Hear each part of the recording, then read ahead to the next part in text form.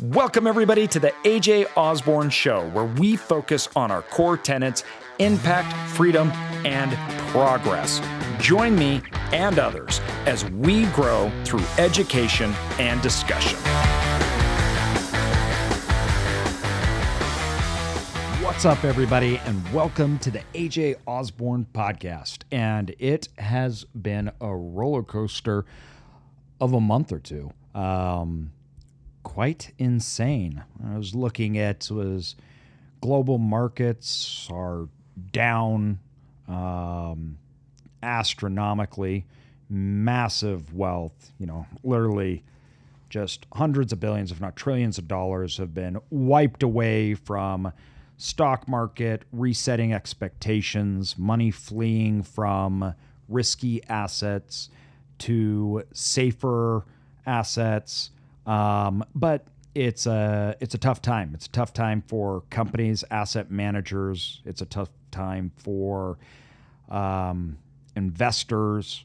We have inflation. We have rising interest rates, which as of today, the interest rate rise doesn't seem to have affected inflation because it's stayed at its 40-year high of over 8%. For the United States as a whole, which if you're in any of the growing communities or sectors of the United States, it's much higher than that.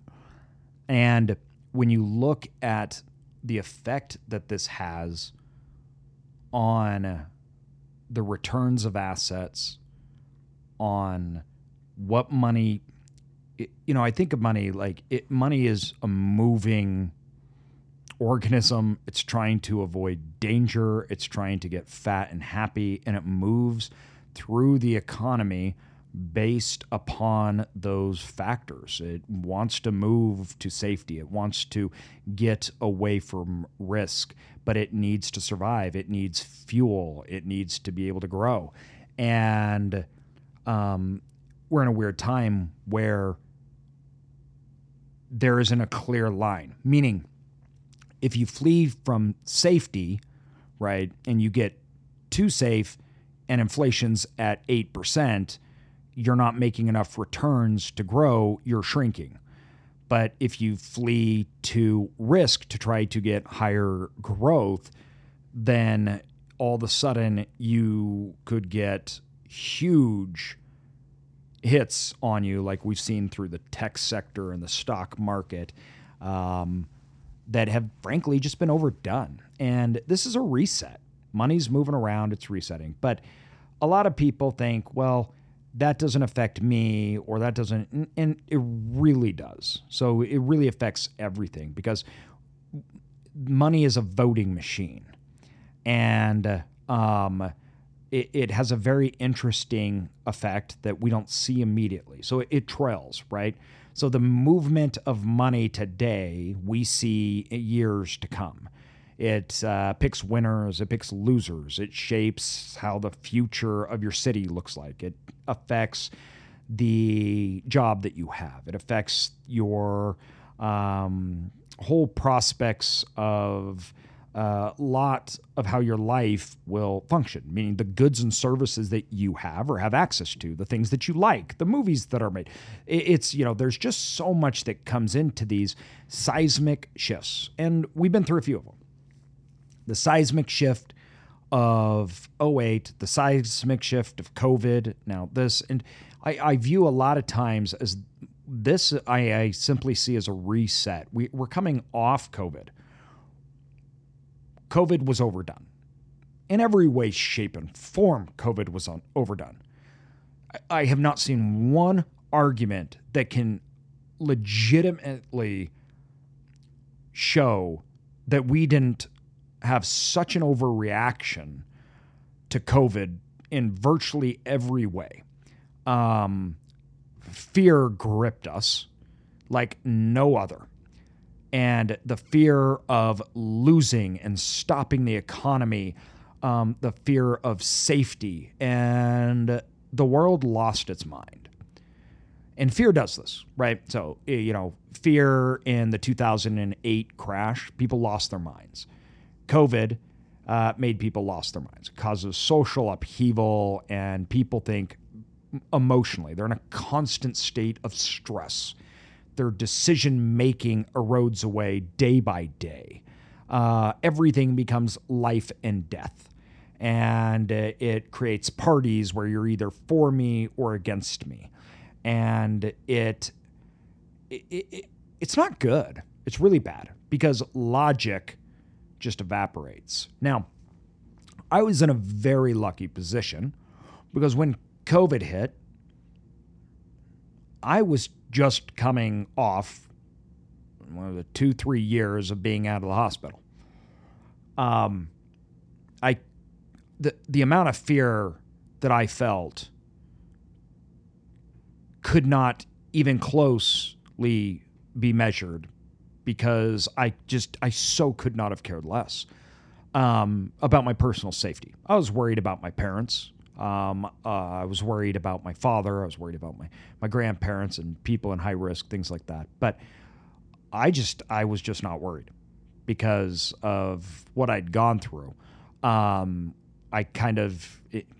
It was just that it seemed such like an overdone thing. And that I think happens when you go through really traumatic events, probably, that the context and the perception in which you view the world around you is dramatically changed. So I think I had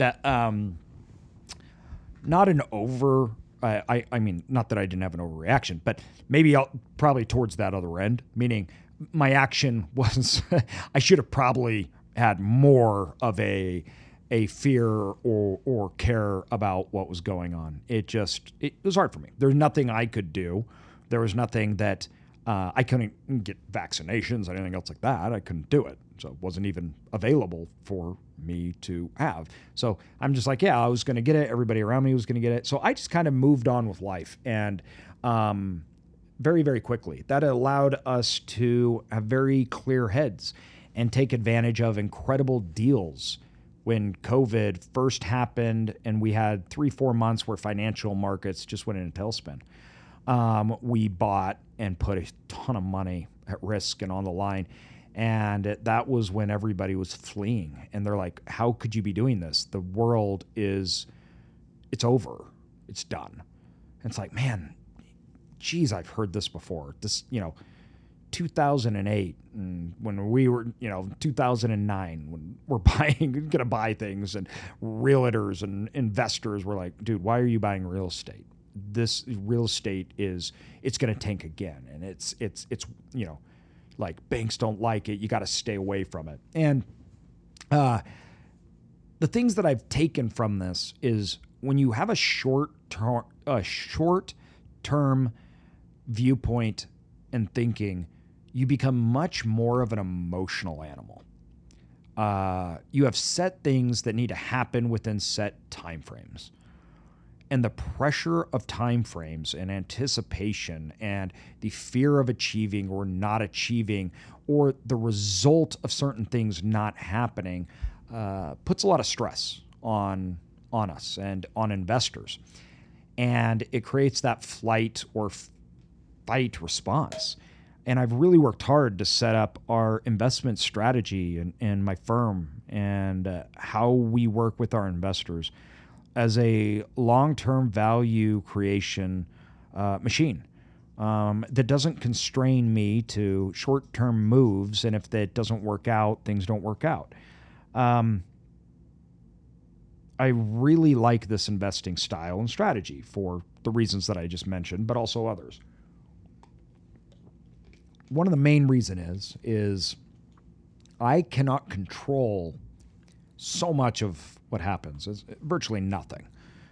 And I understand incentives and the way that people react in certain markets and how this money that's getting sloshed around, right, where it's going, why it's going. So much of this money is predicated on short-term decisions. If you look at these vast moves and people fleeing and selling and running and buying, you're like, if you owned an asset or a business that you knew would be worth 3 times more in 30 years, whether or not that asset fluctuated in value over the short term would be pretty insignificant. And you could tell by the way people move. That's obviously not how they think. This is also a deal with structures or frameworks on investing vehicles, meaning like you have investors and maybe debt or outside components to that investment that make trigger points where certain things need to happen. So investors are going to, you promised X, I have to do X for investors. The bank is contracts coming up and I have to refi, right? So even some of those times investors, we put ourselves in bad situations, which we try to avoid, meaning our contractual nature with financiers, investors and everything is a long-term one because I am just so completely aware that I cannot control short-term things, and markets freak out and they move. And it doesn't mean that I don't get caught. You know, I know that I'm going to have a bad deal. I know that there's things that are going to happen which are out of my control, and it doesn't matter how long I hold, I'm going to get hurt for. So I really try to focus on that long-term value and that long-term proposition and work on setting myself, my investors, and me up in a situation where I am not subject to those short-term decision-making, volatility, emotional triggers. And that, I think, greatly improves our overall success. And when we take away the expectations, even on myself, that I need to perform to get a certain rate of return, or I have to do things in a certain amount of time frame, I can allocate resources at the appropriate time, and I can hold off when we need to hold off. Overall, markets in the short term are completely irrational. They just don't even make sense. And over the long term, they tend to be very, very rational, and they tend to balance out. But I don't know when the irrational parts are going to happen and when they're not. So I have to act accordingly.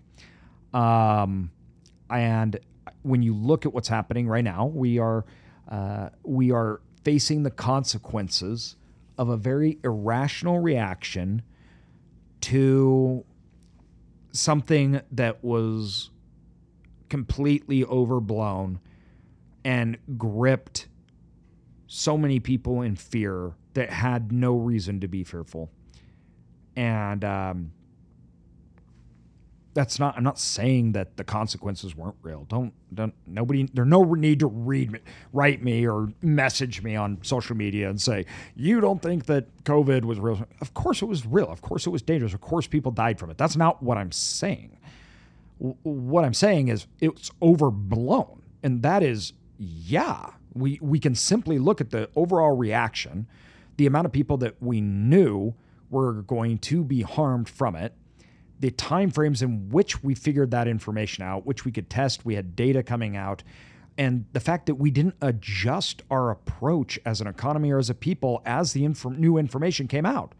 So as risk started to dwindle because information started to increase, there was no adjustment. I mean, this year alone, the government's like, we're going to roll out $6 trillion more dollars.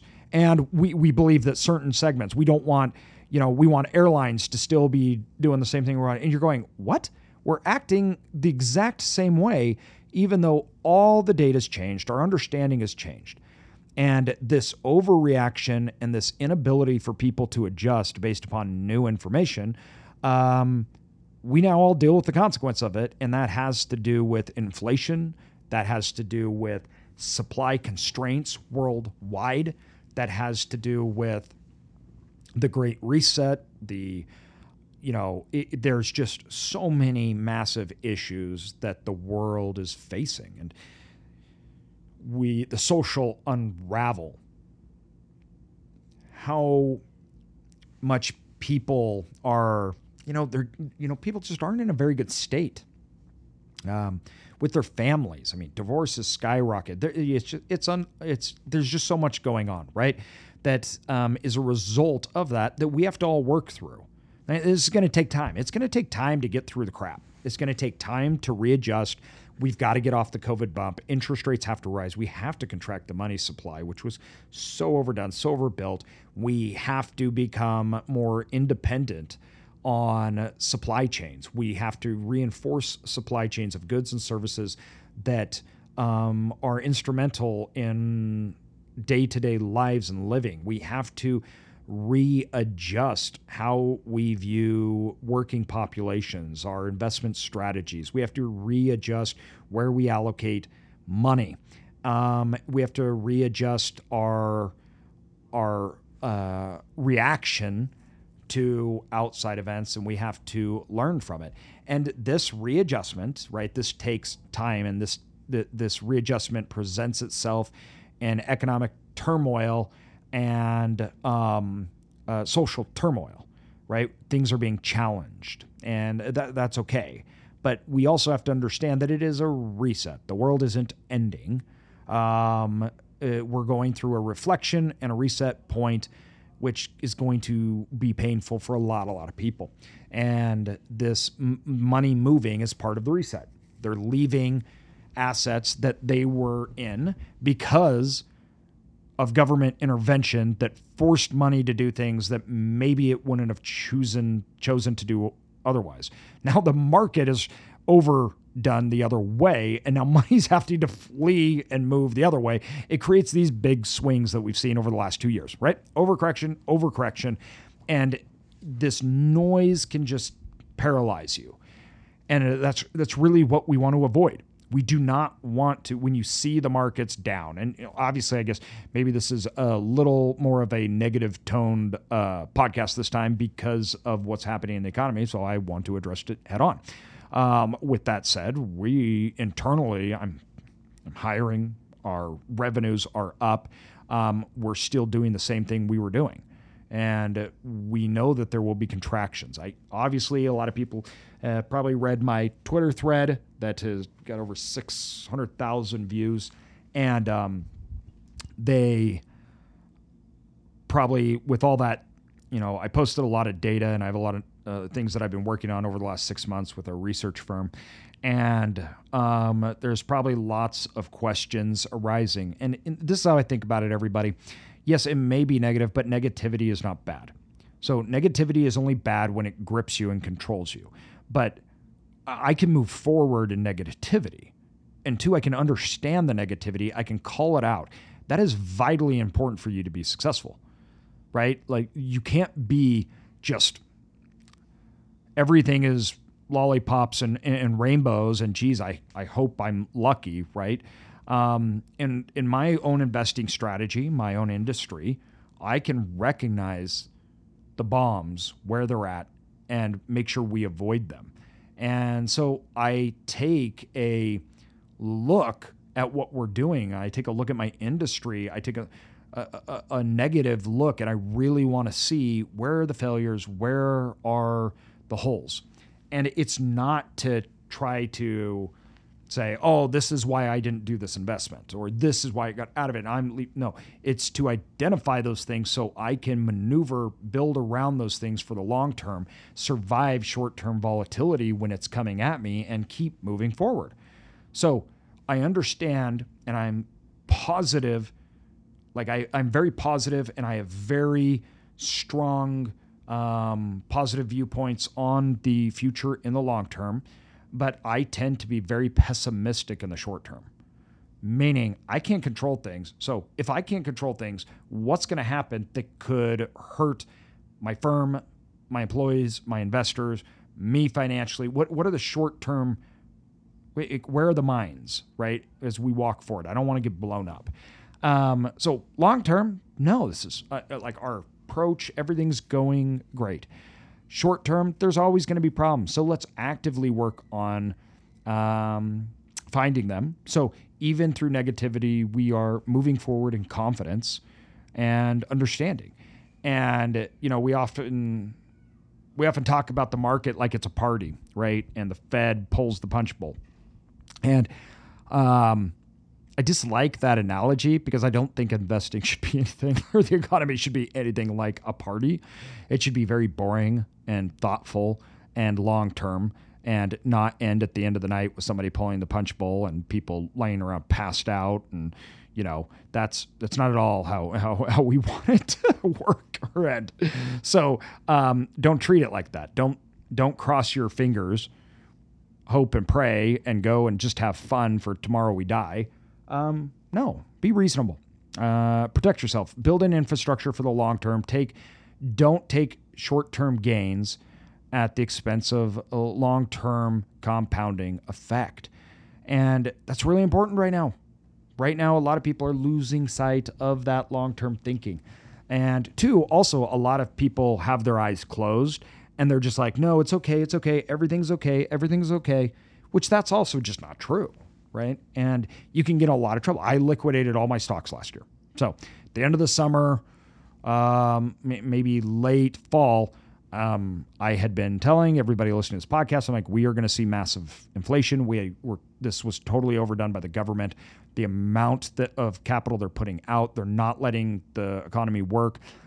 This is going to come back, and this is going to bite us. Our money supply is out of control, and I understand that inflation kills the stock market. So I recognized that, and I don't short-term jump in. So when I invest in the stock market, I'm buying companies that fundamentally I love for a long period of time. I sold all my stocks except for 3, which I bought 3-4 months after COVID, which was Marriott, Hilton, and the other ones. And it was right when the market was pricing them as if they had disappeared. Like they thought the businesses were bankrupt and their stocks just cratered like to nothing. I mean, I can't remember what I picked up Marriott stuff, but it was like under $10. It was just crazy. It was really, really low. And I'm like, this doesn't make any sense at all. First of all, these are franchises, and a lot of the ways that these people make money have nothing to do with the actual assets anyways. So there was such an overcorrection and a fear that was driven out of those stocks that was unreasonable. It was incredible value, which I still think there is. I'm still totally bullish on those the long term. And that was obviously rewarded very quickly. But that they came off such a low point, I didn't mind for the short-term fluctuation. But other ones that I don't like, whether that was the tech stocks, Apple, things like that, they were overdone. Their earnings, their price to earnings ratio was crazy. The price that they were selling at versus what they made, it just didn't make sense. And I knew that logic would go out the window with inflation and money would just move away. So I sold them. I'm still looking at the market now that it's been cratering, but honestly, I'm not quite ready yet. I think that if inflation's going to persist, I'm not sure that the Fed is, first of all, the money supply is still too big. We're still having a lot of the issues. So I just don't think I am in a period of time where I'm ready to move back into the stock market. That'll be slow when I do, and then I'll get in and like I had prior. So that was the first time I'd sold anything in the stock market, I think for 10 years. I literally, the last time I bought up a bunch of stocks was back in 09 or 10. So I'll eventually get back in and then I'll forget about it. And I'll buy those companies and I'll let those companies work over the long term. So the point of today's podcast, everybody, is while things are crazy, you don't need to be. The noise on the internet, the things that you're hearing, you need to be aware of it. Don't ignore it. Understand what's going on. But I've tried really hard that I can listen to very opposing views, and I can listen to people that may be irrational without getting emotional. Like most people get mad and they just, I'm not going to listen to this, or I actually want to understand. And I'll sit and I'll try to listen and I'll try to understand. But I can listen to outrageously opposing viewpoints and be 100% okay with it and not feeling it all like my core beliefs and that doesn't change what I believe. It doesn't hurt my viewpoint. It doesn't hurt what I believe to listen to extreme criticism of what I believe. And that's a really important thing for me when, first of all, investing, but in life in general. There, no short-term things will I let affect me from long-term goals and planning. Now, a lot of people can say, I'm like that. And I agree with that. But then you also fail to make massive action and really move on those beliefs. That was something that I think I had prior. So then it became, okay, I can be firm. I can listen to criticism. I can see all the damage and everything going, but I also need to be able to move forward in the chaos. And I need to have action. I need to be investing. I need to be putting dollars at work. I need to be building infrastructure in the craziness, even when I shouldn't be without that outlook. Now, that is very hard to do. That was very hard to do for me. And I think a lot of people, because they can't do that, they find it hard. It's really hard to capitalize on the greatest time in investing. Now, once things go back and everybody starts to feel good, that's almost always after that value proposition is gone and the markets have kind of reset. And it happens quickly. So don't ignore, look at the criticism, find the bombs, but keep walking forward, identify, build out infrastructure, build out processes, systems that you can execute, and set up the framework, meaning the debt, the overall structure of your investment. So whether that's like with investors or not, make sure that that is also set up for the long term, and you are allowed the ability for things to go wrong in the short term within that investing strategy without going down. So your investment strategy needs to be allotted for imperfections, and you need to be able to adjust within those times.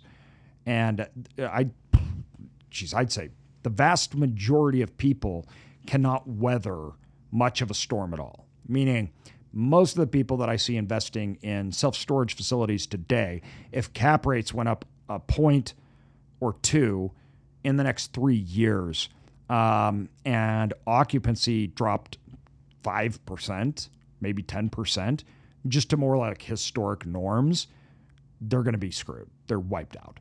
That is ludicrous to me. But that's how I see 90% of people doing it.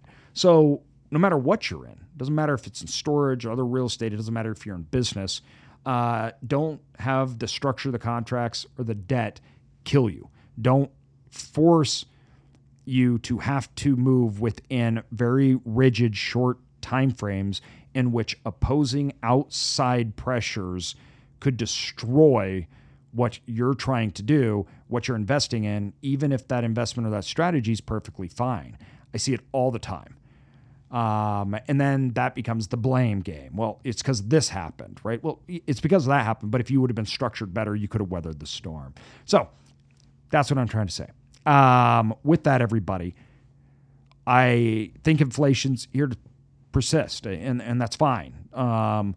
We move forward. We're going through. I'm buying properties. I mean, we just raised like $20 million in like 2 months. So we're moving forward. As more information comes out, we will readjust expectations and our short-term movements and how we're going forward, but never at the expense of the long term. I hope that helps. It's been on my mind a lot lately, so I really wanted to talk about it. With that, everybody, thank you guys so much for listening. I had a bunch of my reviews taken down, like a bunch of my reviews on both Self-Storage Income and the AJ Osborne podcast. I have no idea why. Literally, we went from 700 plus reviews on Self-Storage Income to 400 something. And it happened like we noticed it randomly. And we have not been able to figure out from Apple or anybody else what the heck is going on. So if you do me a favor, jump on here, leave me some great reviews, guys. We put a lot of time and effort into the podcast and content of which we don't make anything from. That's how you can help me out. I love talking about this stuff and giving this information, what we're seeing and what we're doing, the transparency of it. It actually helps me. It helps me think through these things. It helps me attract great people on our team. It helps us get great opportunities. So we're going to keep doing it. And we love just the community that we're building. And I appreciate all of you. So thank you very much.